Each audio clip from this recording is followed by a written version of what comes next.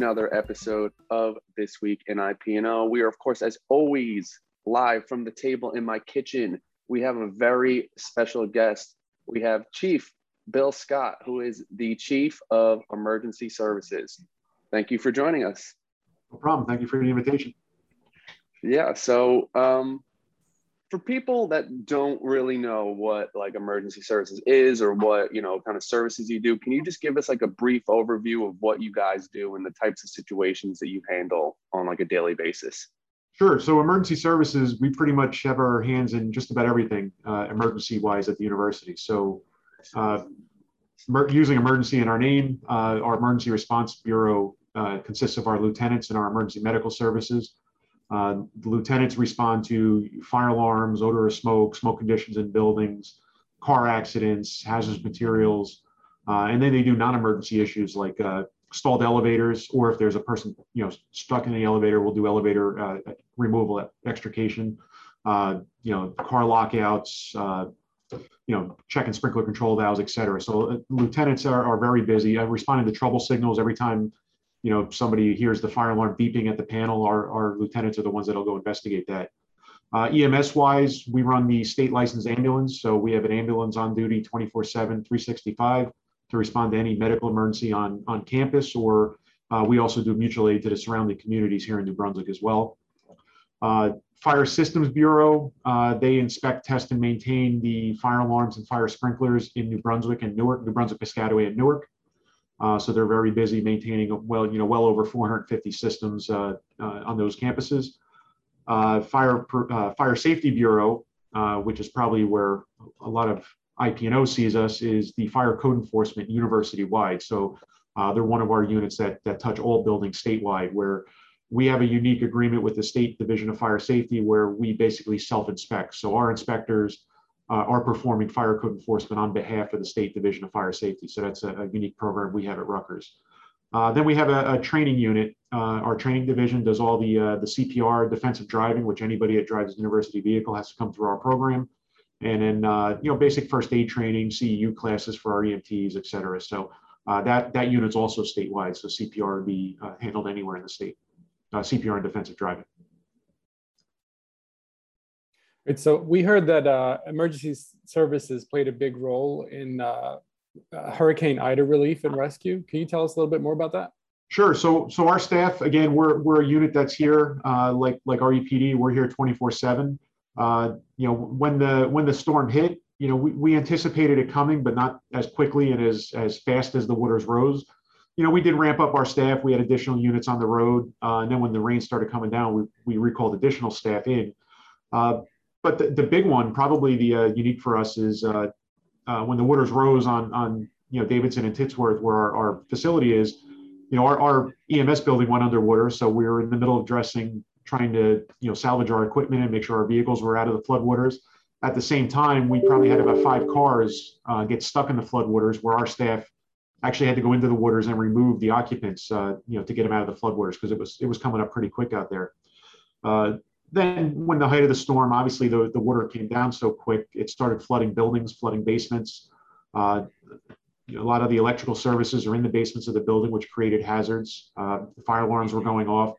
So we responded to a number of emergencies throughout the storm, just rendering whatever help we could. So, at the height of the storm, during the operational period, our department did 122 different incidents we responded to, whether it be people out of a car, a fire alarm going off, electrical shorting out, to even responding and making sure the fire alarms are working in the buildings.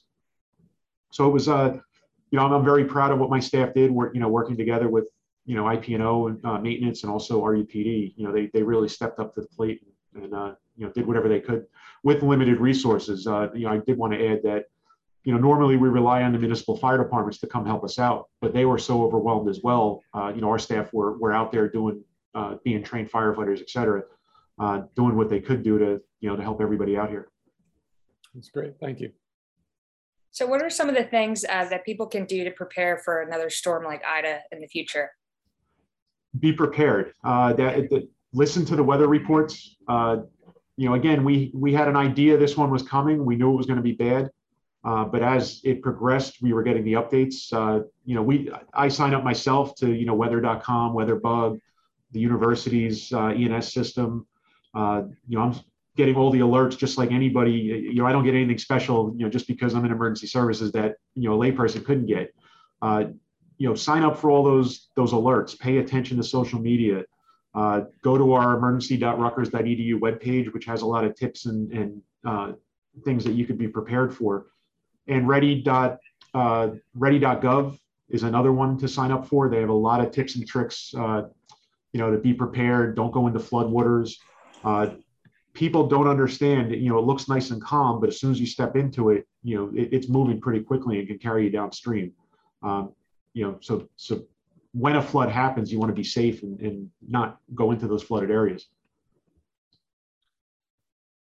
Going back like a second, you said that you guys did a few like vehicle rescues during it. I saw a lot of the pictures of what like New Brunswick looked like, and it was like it like basically looked like Venice. Like the whole city was like underwater. Like when someone is trapped in a car like that and it's like surrounded by water, how do you even get to them to get them out?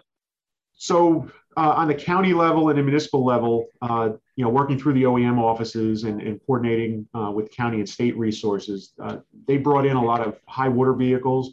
And in the incidents in the pictures you referenced, we actually had to bring in boat task force. The boats came in, City of New Brunswick brought them in, Piscataway Township brought them in.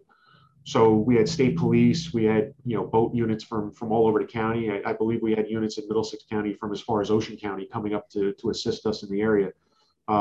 When it's moving that quick and that deep, really you have to do it by boat. And that's what went on for probably 48 hours is different fire departments, different police departments bringing their units in and assisting the local fire departments with boat rescues.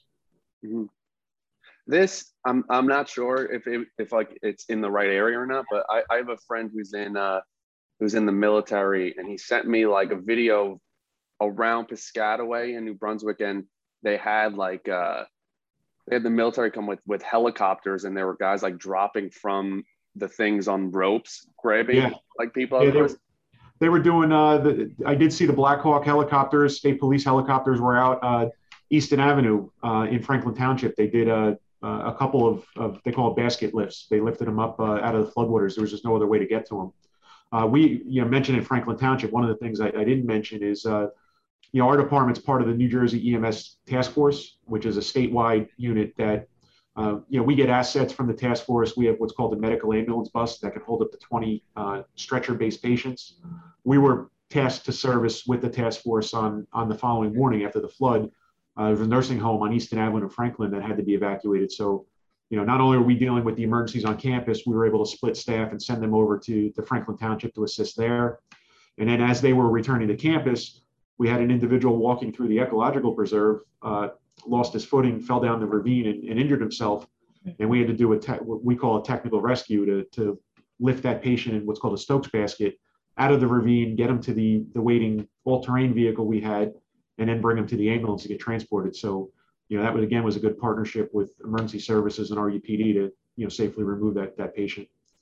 So a lot of stuff people don't think of. They think of a university campus and it's easy, it's all buildings, but we probably have more incidents on campus here than a normal municipality would deal with, just because we have such a wide range of buildings and events and activities going on.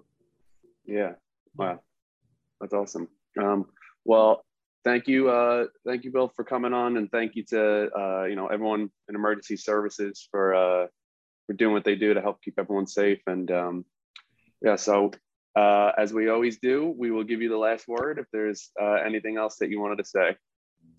No, just as I mentioned, sign up for the university ENS system, sign up for the different weather alerts. Check out all the IPNO websites. It'll bring you to the public safety website, which will give you a host more information that we didn't cover today. And as always, if there's any questions, my contact information is available on the website. Feel free to email me or give me a call. Awesome. Thanks, Bill, and thanks everyone for listening.